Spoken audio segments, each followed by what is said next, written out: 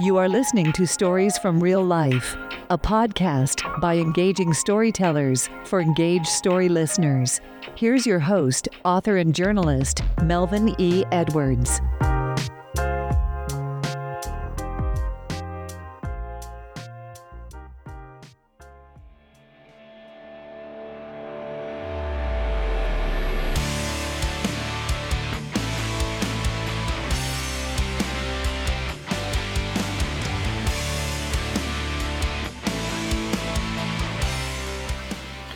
Hello and welcome to this edition of Stories from Real Life. I'm your host, Melvin E. Edwards, and I'm joined on today's storytelling journey by John Thorsson. He humbly says he's not really Thor's son, but I'm here to tell you he probably is. And I don't mean the Chris Hemsworth version. I'm talking about the Norse god of thunder. You know how I know? Because Thor has a hammer, and I'm betting John also owns a hammer. Am I right, John? Do you own a hammer? Several. Okay, see, there you go. Proof. That's how proof works in our world today. Our guest today is Chicago native John Thorsson, a locksmith and writer with a lot of interesting stories to tell. First, John, welcome to Stories from Real Life. Oh, thank you for having me. Well, thanks for being here. Can you tell me about your journey that led you to becoming a locksmith, and then we'll get to some of the things that you've seen and experienced in that role. Well, in 2014, I moved from Chicago down to Houston. I since moved back to Chicago. When I got there, I really didn't know exactly what I wanted to do when I got there. I had a couple of other swords in the fire, so to speak, as far as jobs go. Nothing was really working out. And I saw this ad online about a locksmith job, and I always thought it'd be interesting to learn a skill like that. So I applied for it, and while overall the company was terrible, the one good thing I can say about it is that they taught me the skill of how to be a locksmith. So what kind of qualifications do you have to call yourself a locksmith? Well, for most companies, you have to get a license and all that and go through quite a bit of training. This one, they were pretty lax about all of that. Like I said, it was not the best company to work for, but they did a lot of the training themselves for, I think it was like a day or something like that, and then they sent you out on your own. Wow. All right, so I'm old enough to remember when cars could be opened with a straight coat hanger. What would happen today if somebody tried to unlock their car with something like that?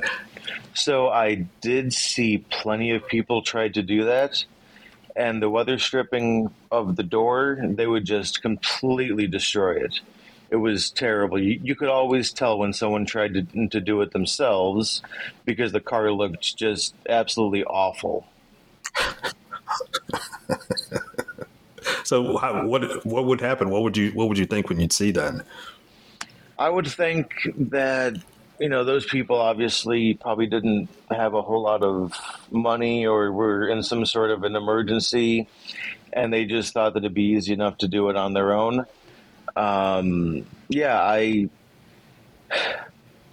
You would get very tired of seeing people destroy their own vehicle trying to do it themselves. Would they actually do damage beyond just the weather stripping? Would they actually do some internal damage to the door? Not internal damage to the door exactly, but you would see people try to put screwdrivers inside where the door is. And so they would bend the framing of it so bad that even if it got open, the door would never close properly again. Wow. Didn't even think about that part of it. So I'm sure a lot of your job as a locksmith was just opening doors for somebody who lost their keys or locked them in the cars. But what were some of the most unusual circumstances in which you were called for a car needing to be unlocked? Oh, man. I would see Kids locked in cars, obviously. Kids locked in houses and rooms. You would find quite often that dogs or cats would be locked inside of cars. And obviously, in the Houston heat in the summer, that is extremely dangerous. Wow. So can you tell us some stories that you've seen? Give us some little bit of details. So some of my favorite stories are, I'm not sure how familiar you are with the layout of Houston, but yes, that's my hometown. Okay. So on Westheimer Road, you know the Sushi? Yes. So I got called out there one night for a car lockout, and a guy needed a new key made. And when I got out there, I always like to talk to people. Oh, how did this happen? Things like that. Where are the keys? Is another thing I would always ask people. And when I asked him that, he told me that the keys were on top of the restaurant. And this is like a 2 or 3 story building. And so I'm just like, how did this happen, right? Apparently, he was out to eat with his girlfriend, although I'm pretty sure that they were broken up by the time that I got there.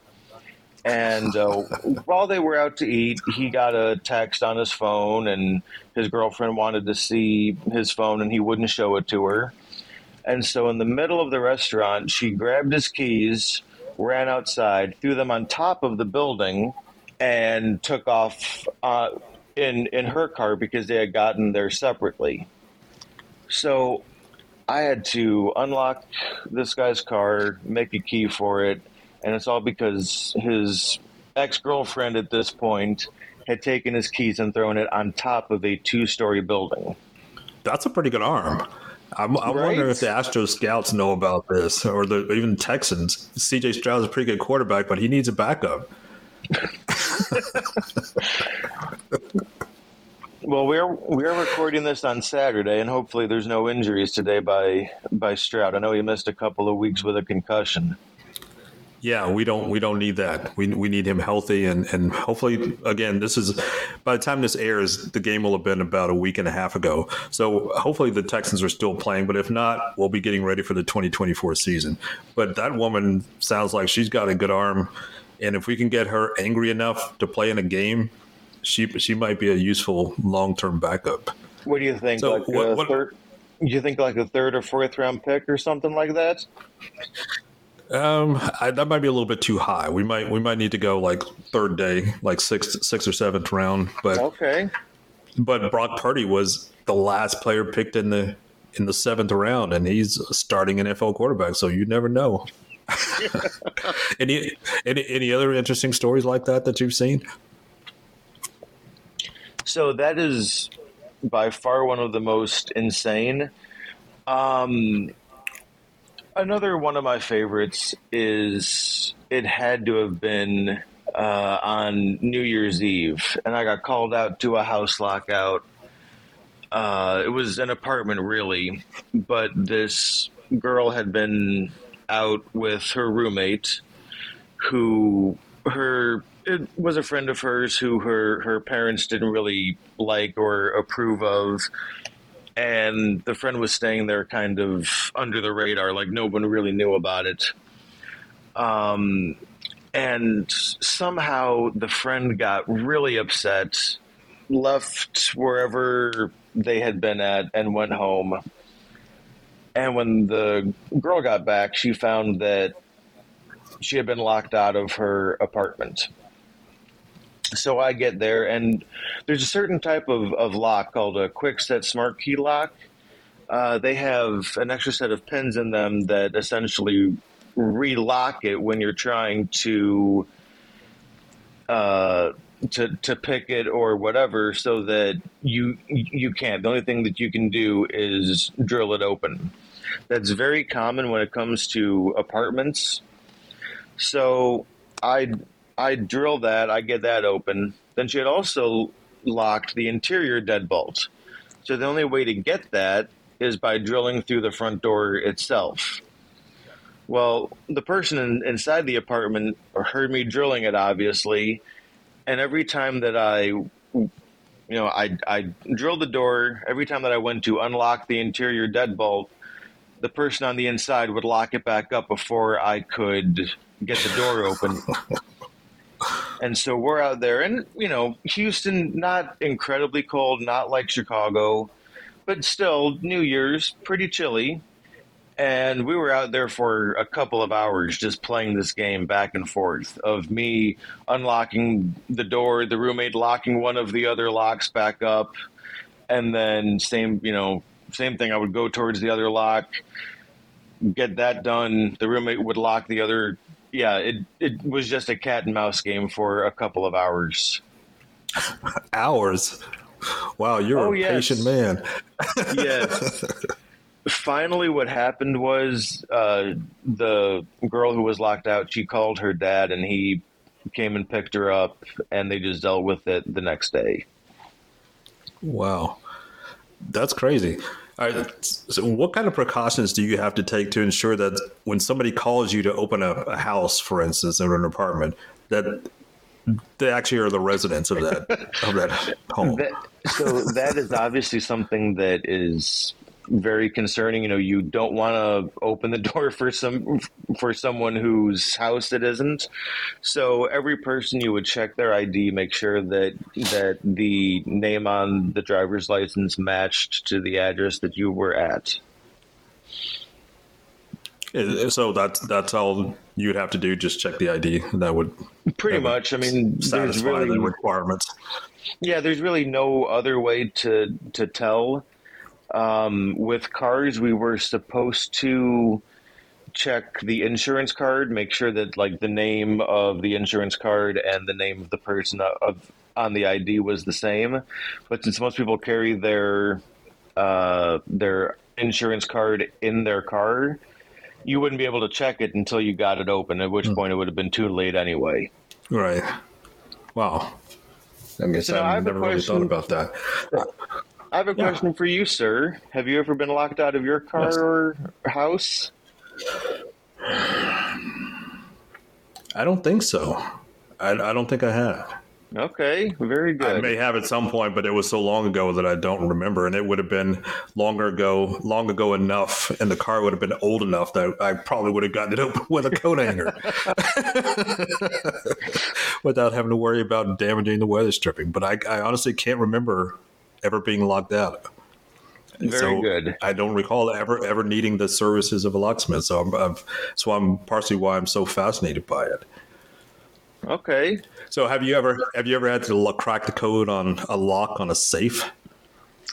I have, actually. There's been a couple of times I've had to deal with safes. The only way that we really dealt with safes of any kind was by using a grinder and just getting it open. You would go towards the back of it because that was the weakest part of a safe. So you would take a grinder or a Dremel, make a T on the back of it, and then use a crowbar to pry it open. Wow. Hopefully we don't have any potential criminals listening to this episode and getting them ideas on how to crack open grandma's safe. I'm going to give them all of the secrets. So what's the most difficult lock you've ever had to crack? Safes always took me a very long time.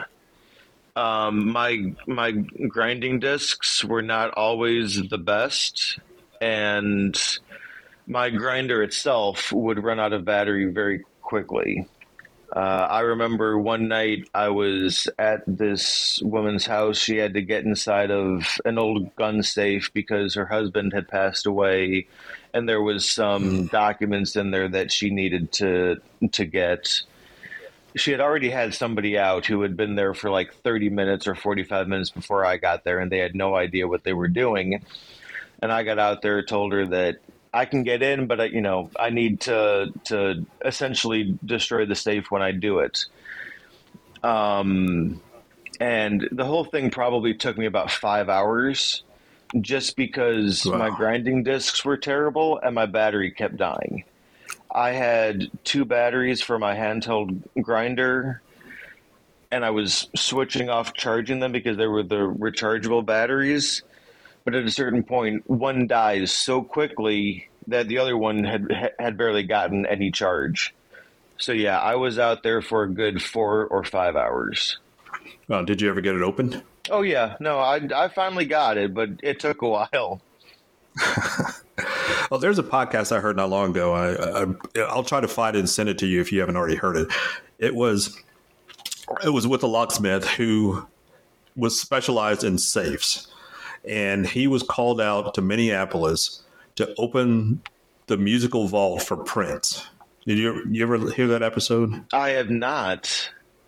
It was really fascinating. I didn't even think I would be interested in locksmithing or cracking safes until I heard this episode of a couple months ago. Oh, that was so cool. He said the lock and the vault were so intricate that if you were off by a digit or whatever centimeter, then there was another lock behind it that would trigger. And you had to be precise on every one of these locks in order to get into the vault. Oh, that is so crazy. It took him a while. It took him more than 4 or 5 hours. And he was able to get into it.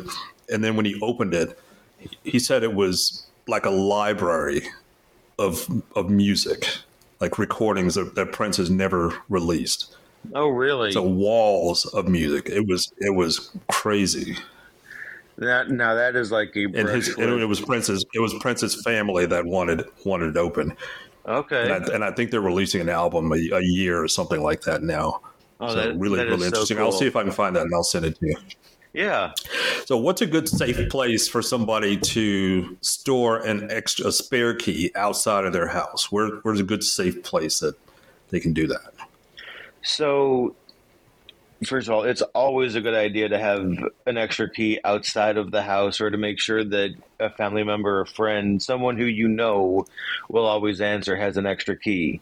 Because that way you don't have to call a locksmith out, God forbid something happens. But under rock or something, I know that there used to be this thing that people did where you would have like a mason jar, put your key in that, bury it in the ground, and then put like a plant over it to make it look like it was just part of the natural flora around the outside of the house. So that would be a good idea. Okay. But really, as long as you have an extra one that a friend or family has, that's really all that you need. Have you ever had anybody, just going back to a question I asked a couple minutes ago, have you ever had anybody ask you to open a car or a house that wasn't theirs? I did. I had someone ask me to open up a house.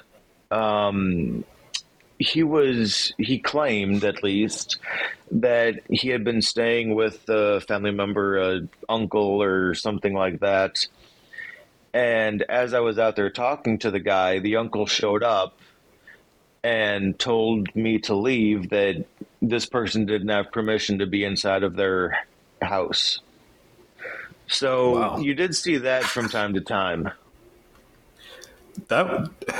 Yeah, I'm sure that would make your job much more stressful than somebody might think it could be. Oh yeah, there were times. I remember I was actually training someone one time. He was riding around with me for a couple days, and we got called out to one particular house lockout.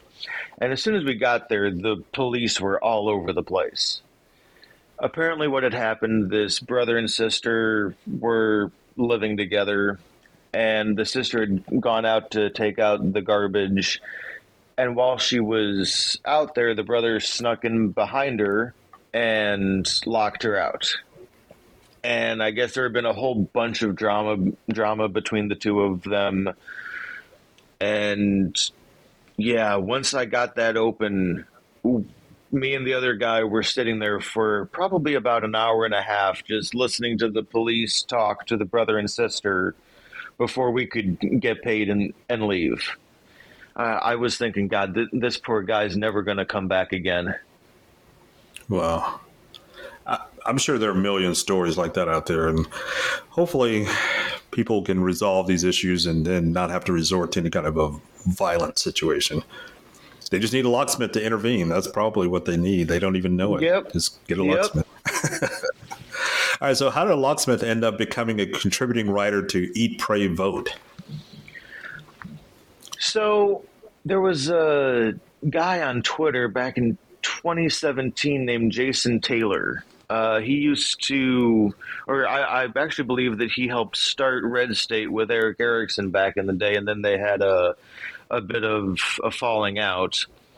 And Jason started this online publication, Eat, Pray, Vote. And I don't remember exactly how I got made aware of him or the publication, but he reached out to me one day asking if I knew anybody who wanted to do any writing. And writing had always interested me, and so I was like, yeah, I'd be very interested in it. And that lasted for maybe 2 months. I had fantastic timing because that was right around the time when Hurricane Harvey happened. And Jason lived in, what was it, like Humble or Atascocita, way up there in the north. So just north of Houston, right? Yeah. And they got so much rain from it that he had like 6 feet of water in his house, had to spend a week living on the second story. And after that, he kind of had a bit of a breakdown. And without him, the entire thing just kind of fell apart. The other people there tried to keep it going. We tried doing it under a different name. Like, we got rid of the Eat, Pray, Vote. We tried to do it under Writer of Words was what they were going for the next title of the publication. But yeah, the whole thing just kind of fell apart after Jason left. Well, what did you write about? It was mainly kind of a political thing. Not always. There was some religious aspects to it, but it was mostly politics. I guess having come from Red State, I guess that kind of made sense that that's what he was going for. But yeah, like I said, the whole thing really kind of fell apart very quickly. Not to, give away too many of the secrets of what happened, but there was a time when some of the other admin had to actually lock him out of the site because he had come on to like the Slack channel and things like that and really tried to sabotage everything. So they had to completely restrict all of his, they had to restrict all of his privileges and completely lock him out. Wow. And then he needed a locksmith to get himself back in, probably. Well, that would have been more of an IT issue. So that's not something I would have been very good at. But. Yeah. Wow, that's interesting. So tell me about the book you started writing when you were in your early 20s. So this never really went anywhere. But in college, I had studied history. I was and still am a big fan of history. And, one thing I thought nobody really knew that much about was Middle Eastern history and Islam. And so I took the copious amounts of notes that I had taken during my college days, and I wrote them down into a book.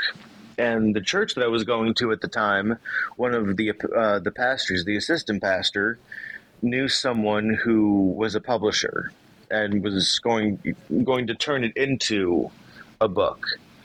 And me and the pastor would meet once a week or twice a week or something like that, and we were proofreading it and editing it and going through it. And we got maybe about halfway through, maybe a little bit more than that, when he and his family moved away. And once again, the whole thing just kind of fell apart after that. it never went anywhere, sadly. Well, your timing really has been off just a little bit. You have no idea.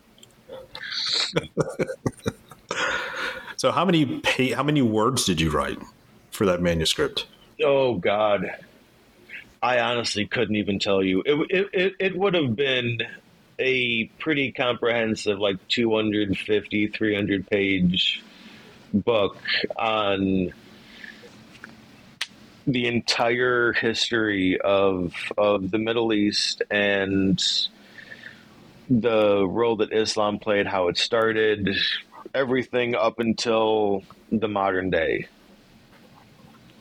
Okay. Well, I would highly recommend that you don't give up that dream. I started writing a book when I was in my 20s, and then I sort of gave up on the idea, and I didn't actually finish my first book and get it published until I was in my 50s.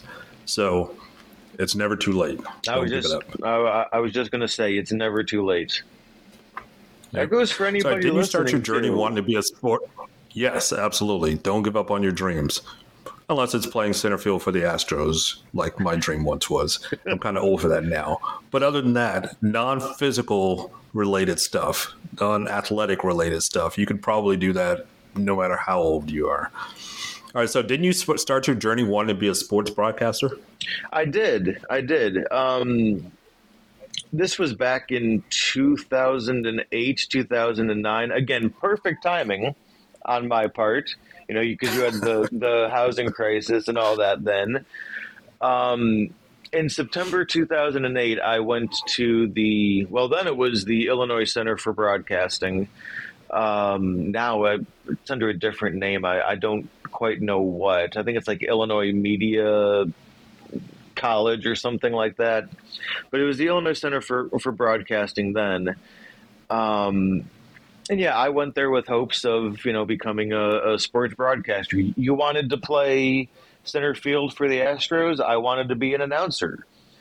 And so I went there, and after a couple months, I realized that, first of all, I have a face for radio and a voice for TV. That was the first thing that I realized. The second thing that I realized is that I was very interested in news and current events. And so I kind of transitioned from wanting to go into sports to wanting to just become a news broadcaster. And it was a very specialized course, only 9-10 months or something like that. And got out in, again, 2009, middle of the housing crisis, middle of the Great Recession, and nobody is hiring. I think that out of all of the people in the course, which was maybe like 30, I think only one or two actually wound up doing anything with what they learned. Radio is a very difficult medium to get into, especially then because podcasting really wasn't a thing. And it's just even more difficult when times are as bad as they were then. You send out hundreds of demos, and you're lucky if one or two people even get back to you saying, hey, we listened to it, but we don't like it. No, thank you. Most people, you send something out to them, you never hear back.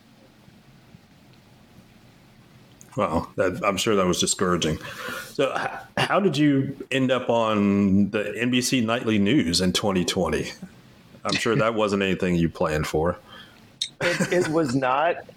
So Twitter has been very good to me. Obviously, I got the writing thing at Eat, Pray, Vote doing that. This because of you through Twitter, and the NBC Nightly News. So in 2020, when the pandemic was going on, I was in some sort of a discussion about the extended unemployment benefits that Congress had passed. And it was right around the time when there was a debate whether they would continue to do those.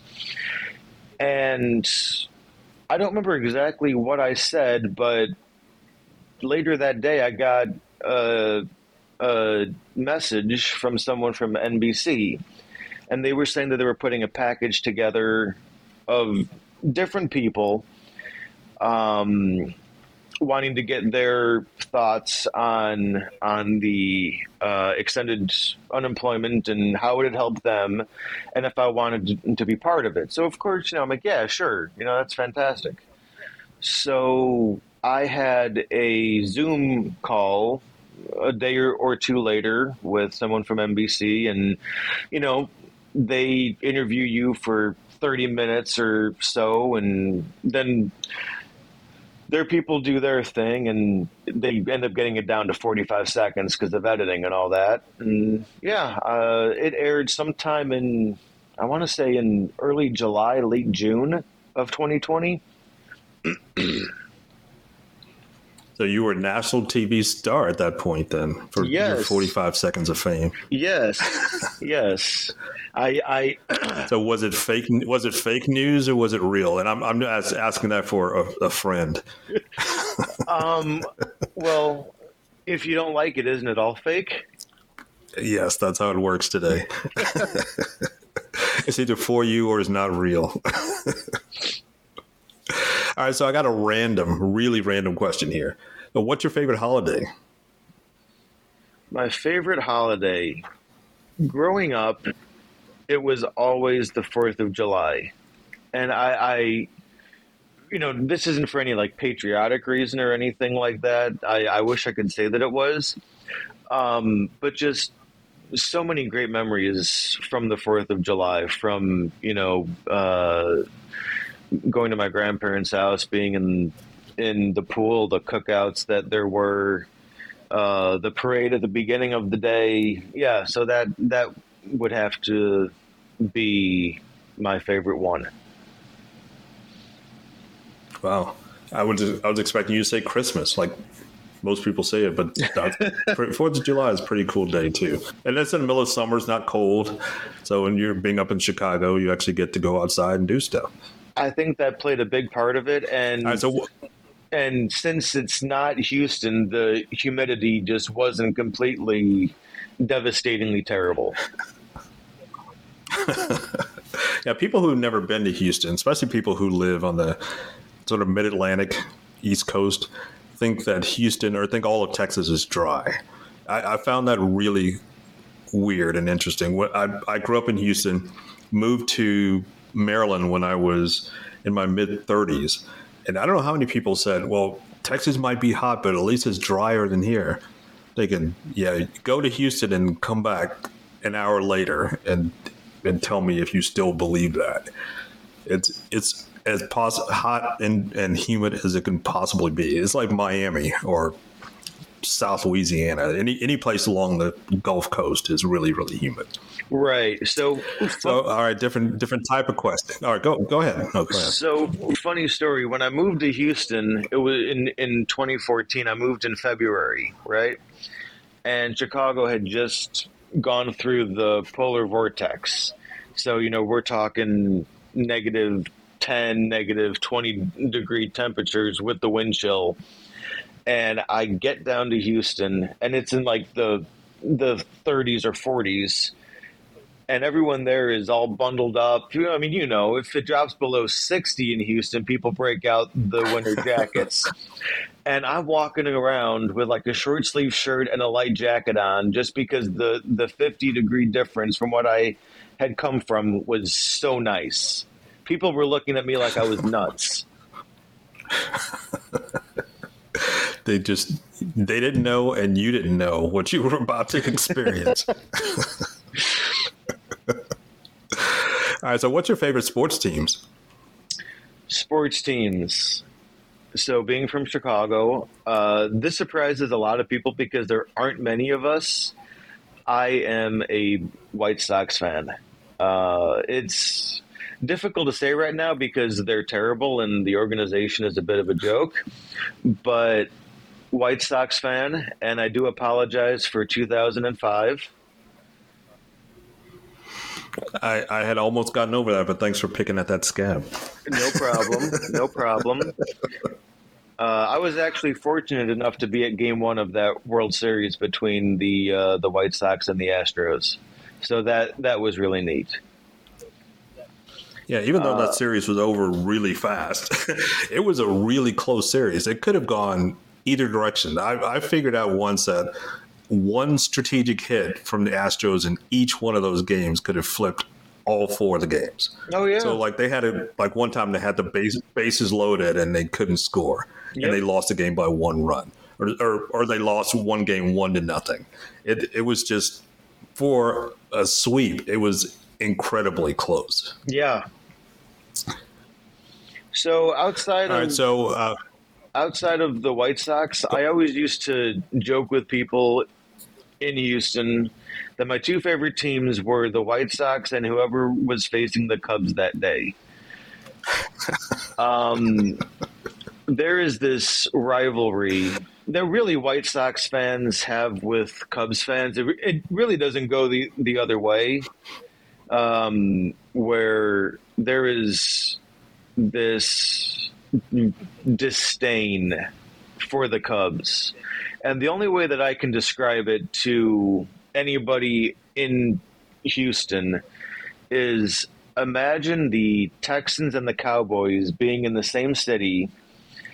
The Texans have historically been better, but the Cowboys get all of the publicity. That's kind of what it's like being a White Sox fan in Chicago. Feel like the little brother, probably. Very much. Do you have a favorite football team? Being a Chicagoan, this is probably terrible, but I have always very much appreciated the Green Bay Packers.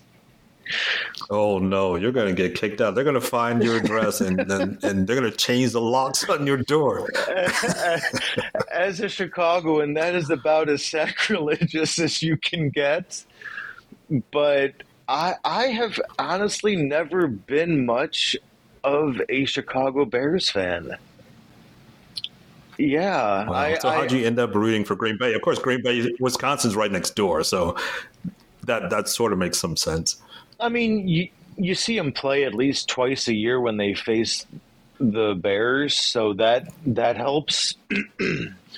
But I think it's just the consistency that they've had. You know, they've gone from say what you will about whether you agree with some of their stances or not, but they've gone from Favre to Rodgers and now to Love. That's consistency that most teams would absolutely do anything for.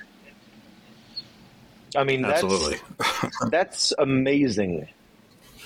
Really, what it comes down to for me is in sports radio, there's this thing called hometown stupid, where you think that your team is better than it actually is, right?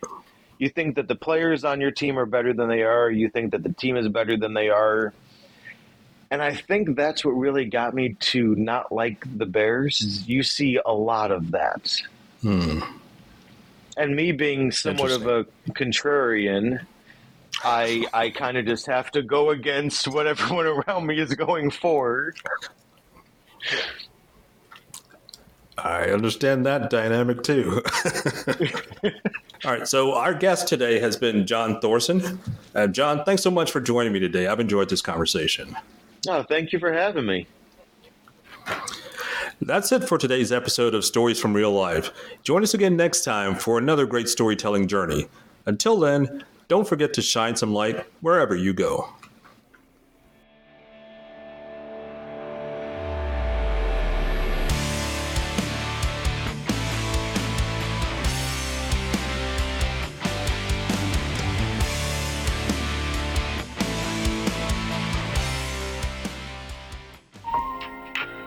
That was another edition of Stories from Real Life with your host, Melvin E. Edwards.